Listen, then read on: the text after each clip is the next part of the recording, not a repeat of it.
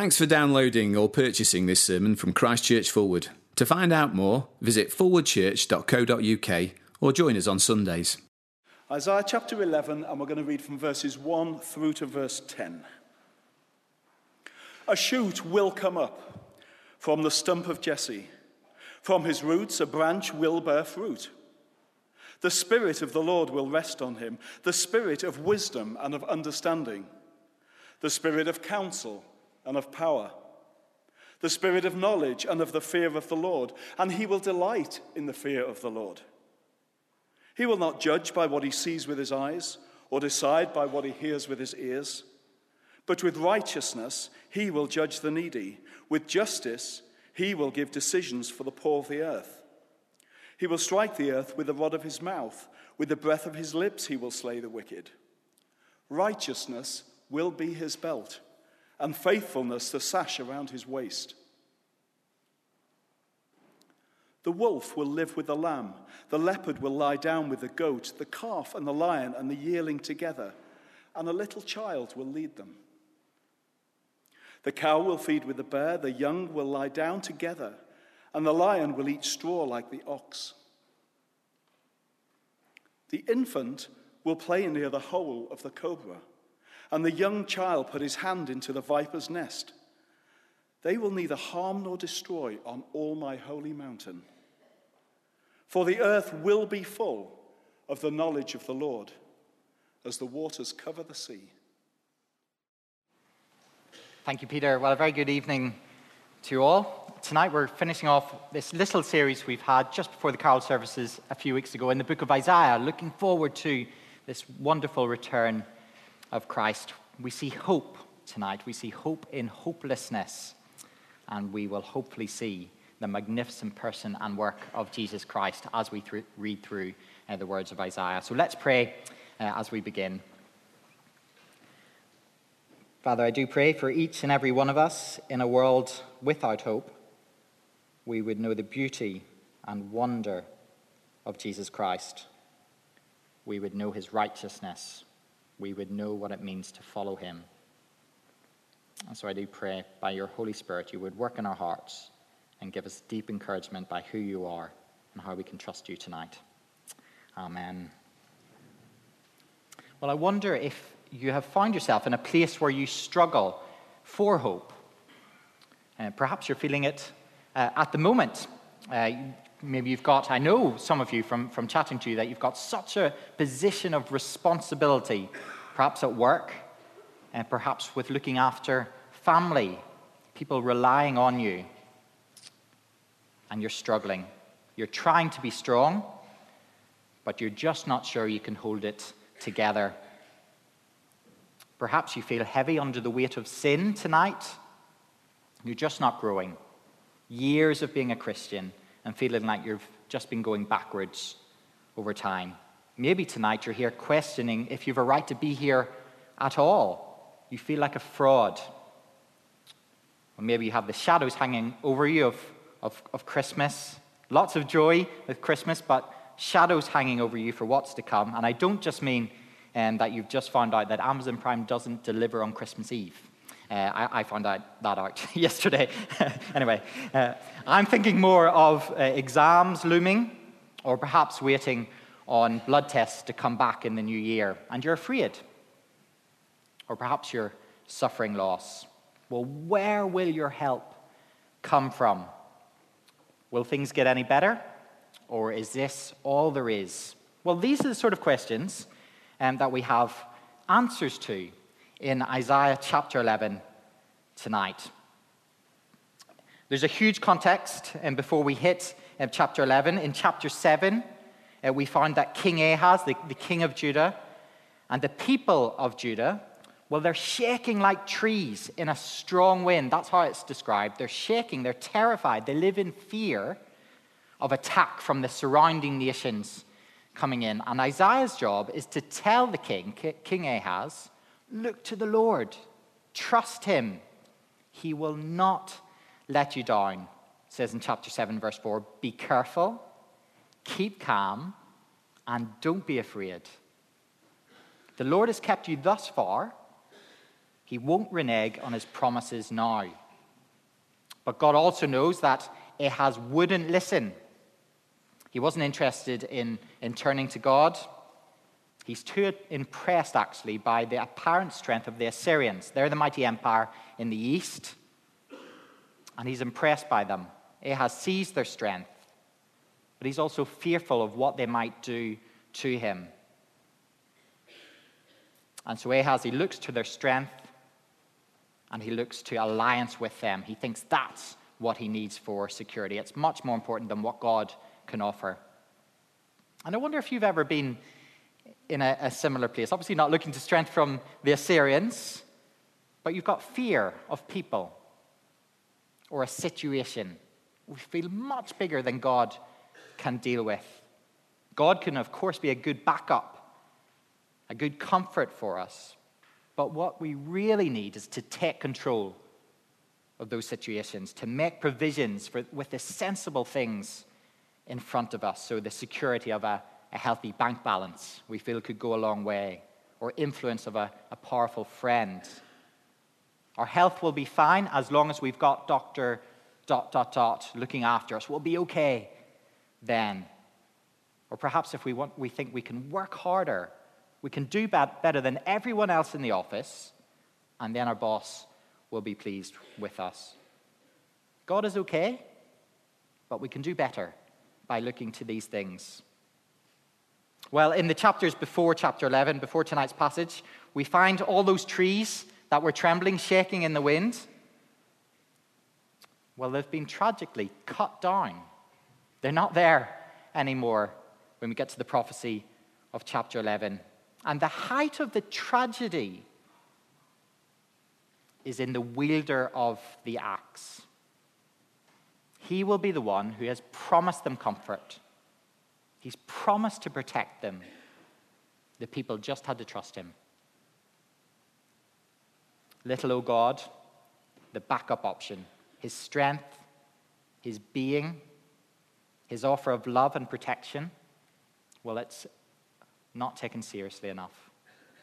And so we can read Judah would be cut down for deciding to trust anyone but God, actually. And God says, you'll be cut down for not trusting me. The Assyrians, they would be cut down too. They would be cut down, we find out in chapter 10, for their arrogance.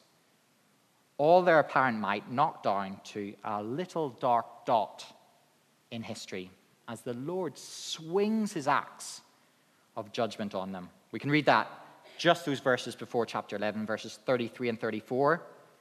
The word of judgment came to Assyria. See, the Lord Almighty, will lop off the boughs with great power. The lofty trees will be felled. The tall ones will be brought low.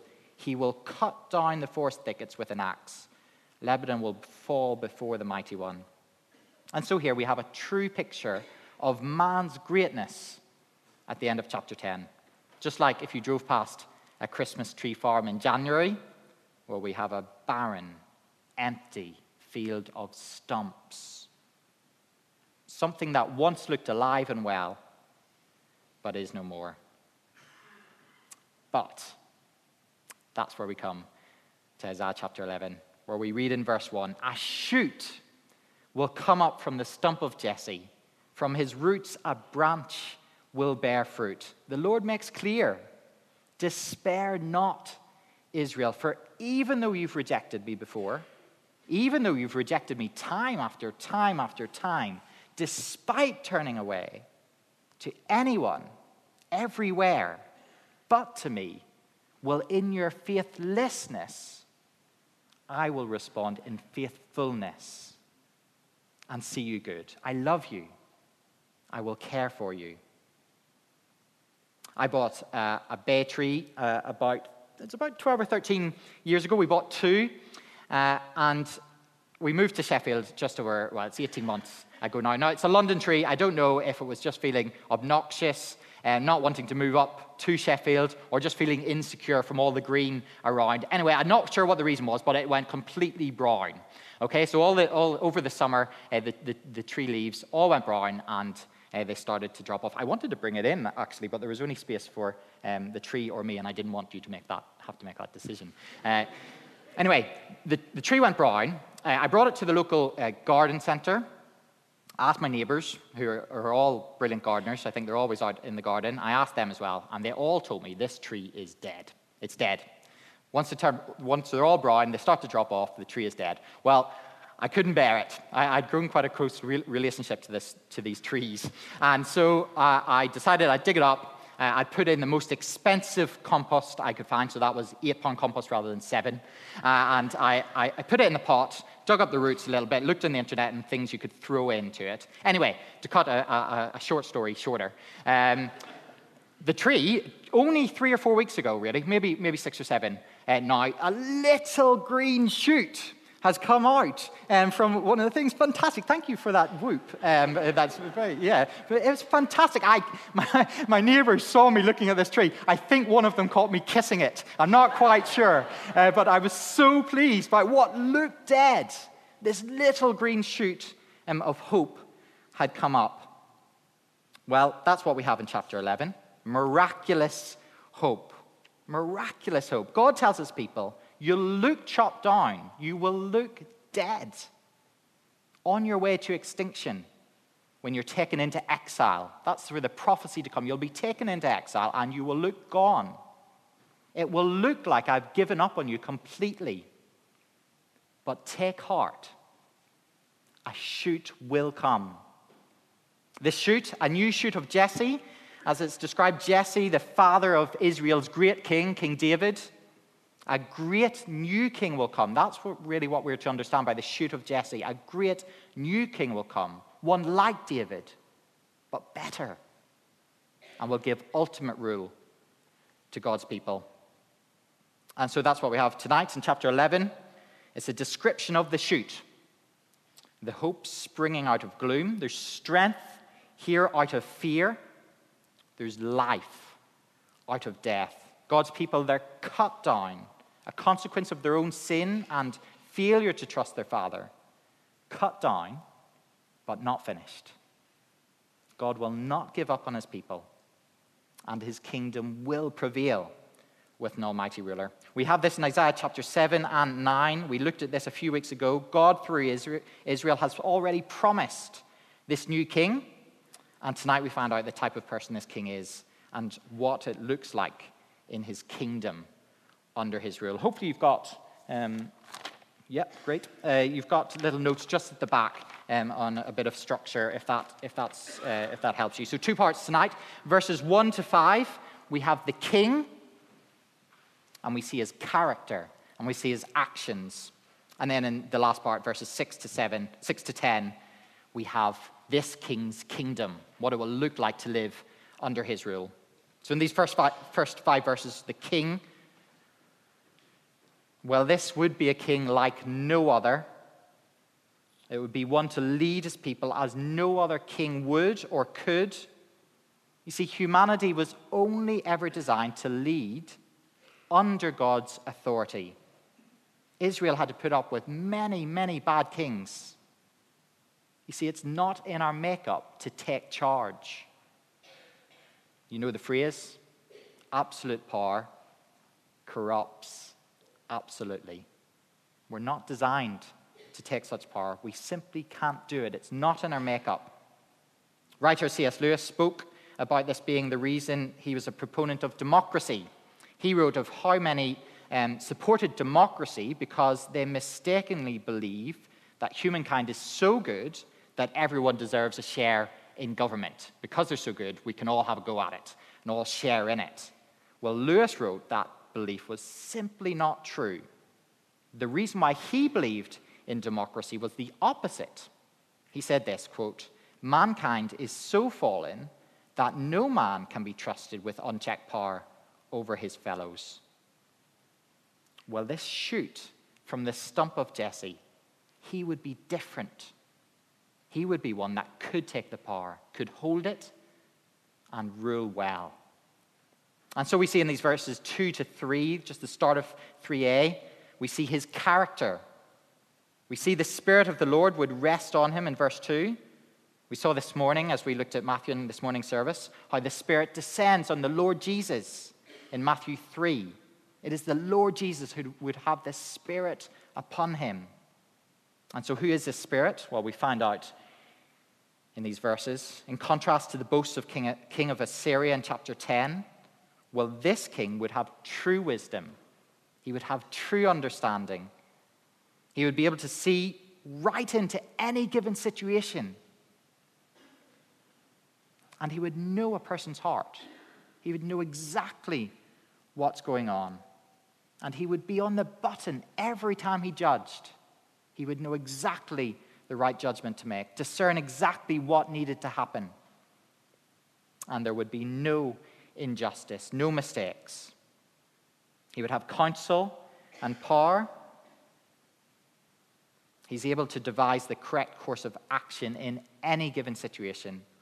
And not only be able to devise the correct action, well, he would have the personal prowess to see it through. He's the planner. He's the implementer. I don't know if you do those tests in your office, those work, which part of the team you are. Well, he is everything. He's the planner, the implementer. He's the completer, finisher. He's got counsel. He has power. And he would have the spirit of knowledge, and he would have significantly the fear of the Lord.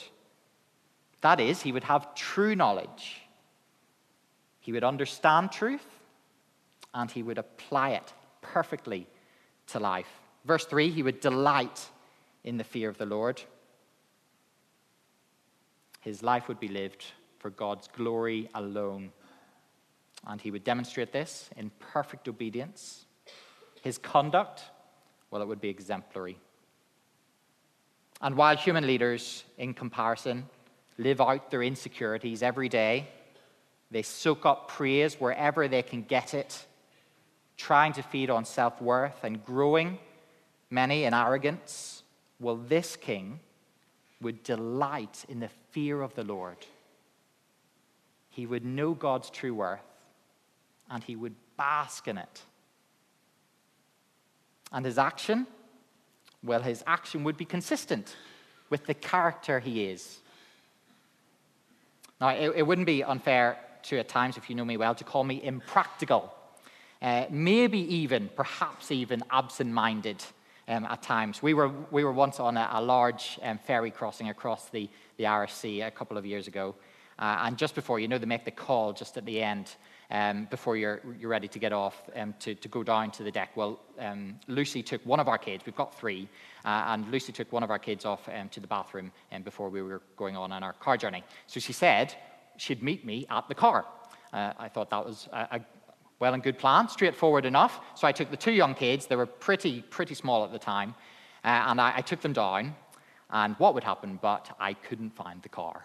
I couldn't find the car anywhere. And I walked around for 10, 15 minutes. I could very much feel engines starting to rev as I walked around this silly boat looking for a car. And as I walked around, we couldn't find it anywhere. And it was terrifying. In the end, the cars just went for it. So they released them basically with me, with 2 toddlers, and basically one in each hand, standing right in between the lanes, and the cars just started to come at us. They were screaming in terror, the pair of them. I started to scream in terror as I saw them coming at me. Well, it's an action consistent with my character. I could tell you many stories about places that I've got into, which I really shouldn't have, but it's part of my character to completely forget where cars are parked. It's completely consistent. And we have here complete consistency. The actions of this king are completely in keeping with his character. So he doesn't create pretense here. He isn't an entertainer. He doesn't resort to showmanship to please others. His behavior demonstrates who he is. And that's what we see here in these verses 3 to 5. His actions are revealed through his character. It's revealed in his action. And as he inwardly delights in the fear of the Lord, he delights, he's joyful in the Lord, he's basking in the Lord's presence. Well, outwardly, he commits himself to righteousness. His judgments, well, they're not based on outward appearance. His action will be righteous. It will be just. And if you're someone who has ever been wronged in any way, well, you will know how secure this should have us feel. To have someone who is righteous just, who will rule in this way. Someone who will finally right wrongs, so he'll protect the abused. He'll bring justice to the many who arrogantly boast. They can get away with whatever they want. Well, not forever they won't. From the close-up relational bullying, manipulation, intimidation, to oppressive national regimes. I'm currently reading the Kulma Tales, the stories from the Russian concentration camps. I'm reading. It's under Lenin and Stalin. A fascinating read, a beautiful read in many ways if you haven't read it. But boy, does it leave you crying out for justice to be done, the wrongs that were seemingly they got away with at the time. Well, under this king's rule, all will be made right. It's a rule like no other the world has ever seen. His mouth, you can read it in these verses. His lips, so holy. All evil will shudder before him. Evil will be terrified of this holiness, of this king. And Jesus' obedience and service in the Old Testament, how it's told, well, it will be glorious. He is holy. And we see here a mighty warrior king. Sometimes I think Jesus in the New Testament is confused with weakness. He serves. He obeys the Father perfectly. And I think as some people read that, they think he's weak. They don't want to see someone do that. It's weakness. Well, here we see a mighty warrior king. He wears righteousness and faithfulness. And no one will stand in his way. No one can stand in his way. And this is the king who would come to give hope. And if you're looking for someone to follow tonight, perhaps you have, as Pete mentioned, been at the carol services over the last couple of weeks, and perhaps you're looking for someone, something to follow tonight, someone to give you direction, someone to trust, someone to give you hope, someone to listen to and know exactly what is going on in your life. No one else can understand you. Perhaps you feel like that. Well, this Messiah, the Lord Jesus Christ, is that person. No longer babe in manger in these verses, but all-conquering king. And through Advent, Pete's mentioned, Christians dwell on preparing for Jesus to come again in the future. Well, it is this king who is coming again. It's this king of this stature that one awaits. And can I encourage you tonight, can I plead with you, please don't make King Ahaz's mistake of completely underestimating who this king is. I took my kids to a Santa's grotto yesterday, and the Santa asked the normal question, what would you like for Christmas? And my two kids, two out of the three of them, Karis, my 4-year-old, she smiled and looked up at Santa and asked for a magazine. And the 6-year-old George, he asked for a lump of clay. I have no idea where either of them got those answers from, but the Santa looked at me, I think unsure whether I was just a cruel parent, or maybe perhaps a very clever parent. I'm not sure one, but my kids, don't be like my kids expecting so little when you could get so much. This king is everything. Don't expect little from him. He is everything a person could ever want for in a leader. Wise, he's all-knowing, he's the perfect judge, righteous and faithful. And as Isaiah 11 shows us the character and ability of the person of Jesus Christ, well, it also gives us a glimpse of what it looks like to live with him in his kingdom. And this is more briefly, but having a look at his kingdom in verses 6 to 10. He will provide a kingdom for us that's fit for him to dwell in.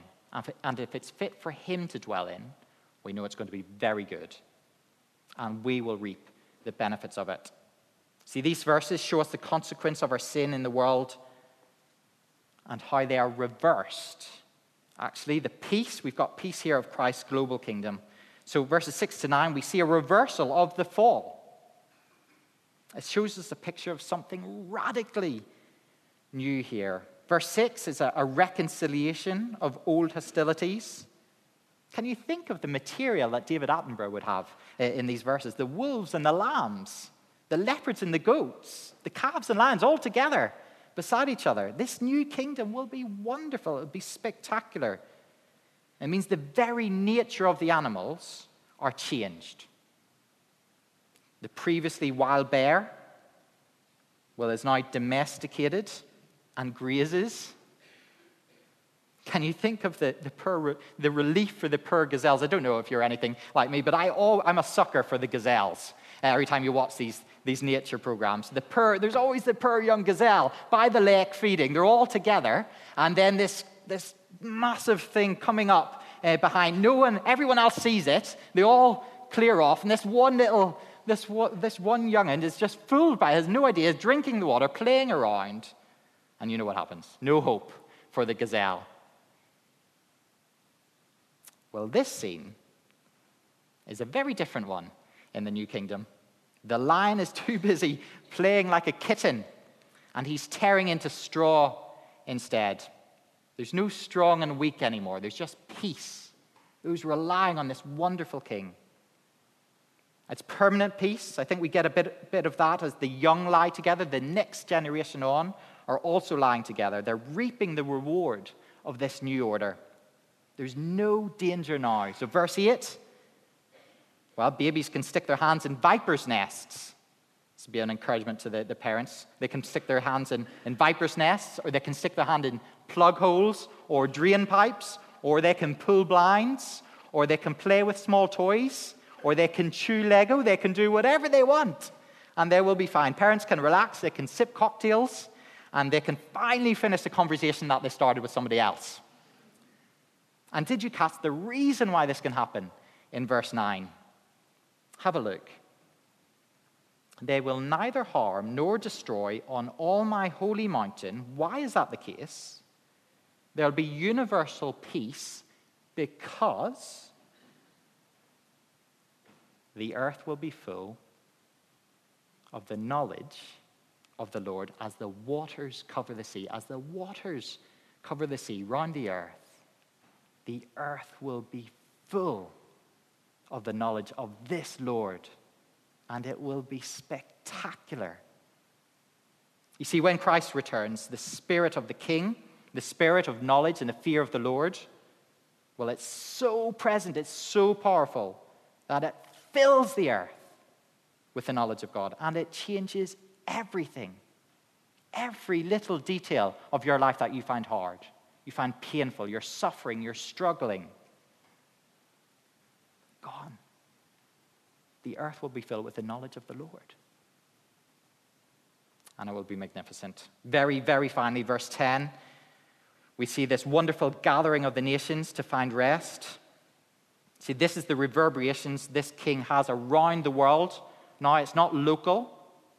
The nations will come to him. We can read this in the book of Revelation. Jesus takes his identity from verse 1 and verse 10 of this passage, Isaiah 11. He's a shoot, yes, from the stump of Jesse, but he is also, did you notice verse 10? He is also the root.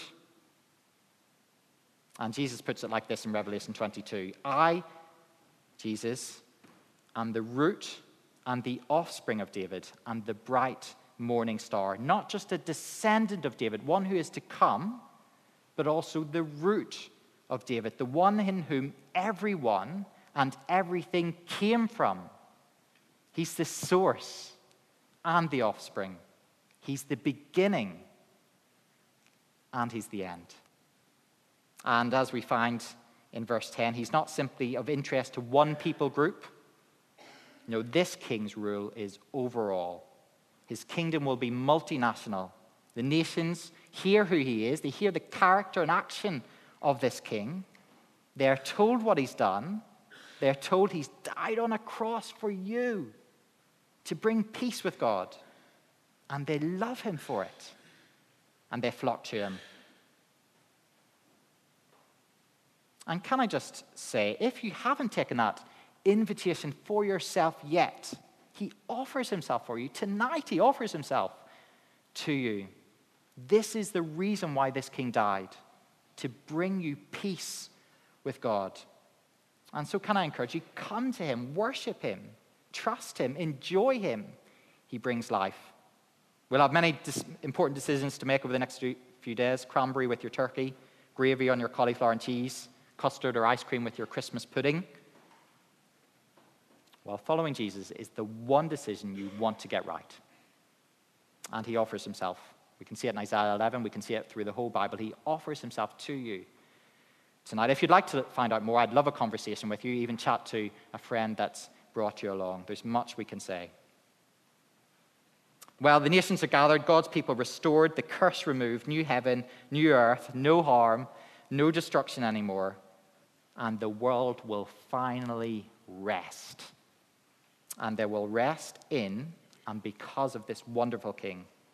And so, if you're a full-time carer for your sick mom, perhaps the pressure at work is unbearable. You're burdened by your past sin. You feel isolated. You're alone. You're fearful perhaps for your future. Where can you turn? Well, you can turn to this King, Jesus Christ. Trust him. Rely on him. The Lord Jesus Christ is the one eternal shining beacon of Christmas, who is wise and understanding. He's of good counsel. He's powerful. He's full of knowledge and reverence. And he knows you. He knows exactly what you need. He knows exactly what you need in any given situation. And he's come to bring us life. Let's pray. In that day, the root of Jesse will stand as a banner for the peoples. The nations will rally to him, and his place of rest will be glorious. And Father, we come before you now, and we praise you that we will rest in you for eternity. And it is all because of your King, the Lord Jesus Christ. And we come humbly before you in joy tonight and thank you. Thank you for his wonder. Thank you for his rule. Thank you for his character. Thank you for his death for us. And so we do pray over the next few days we would indeed revel in him, rejoice in him, and be glad. Amen.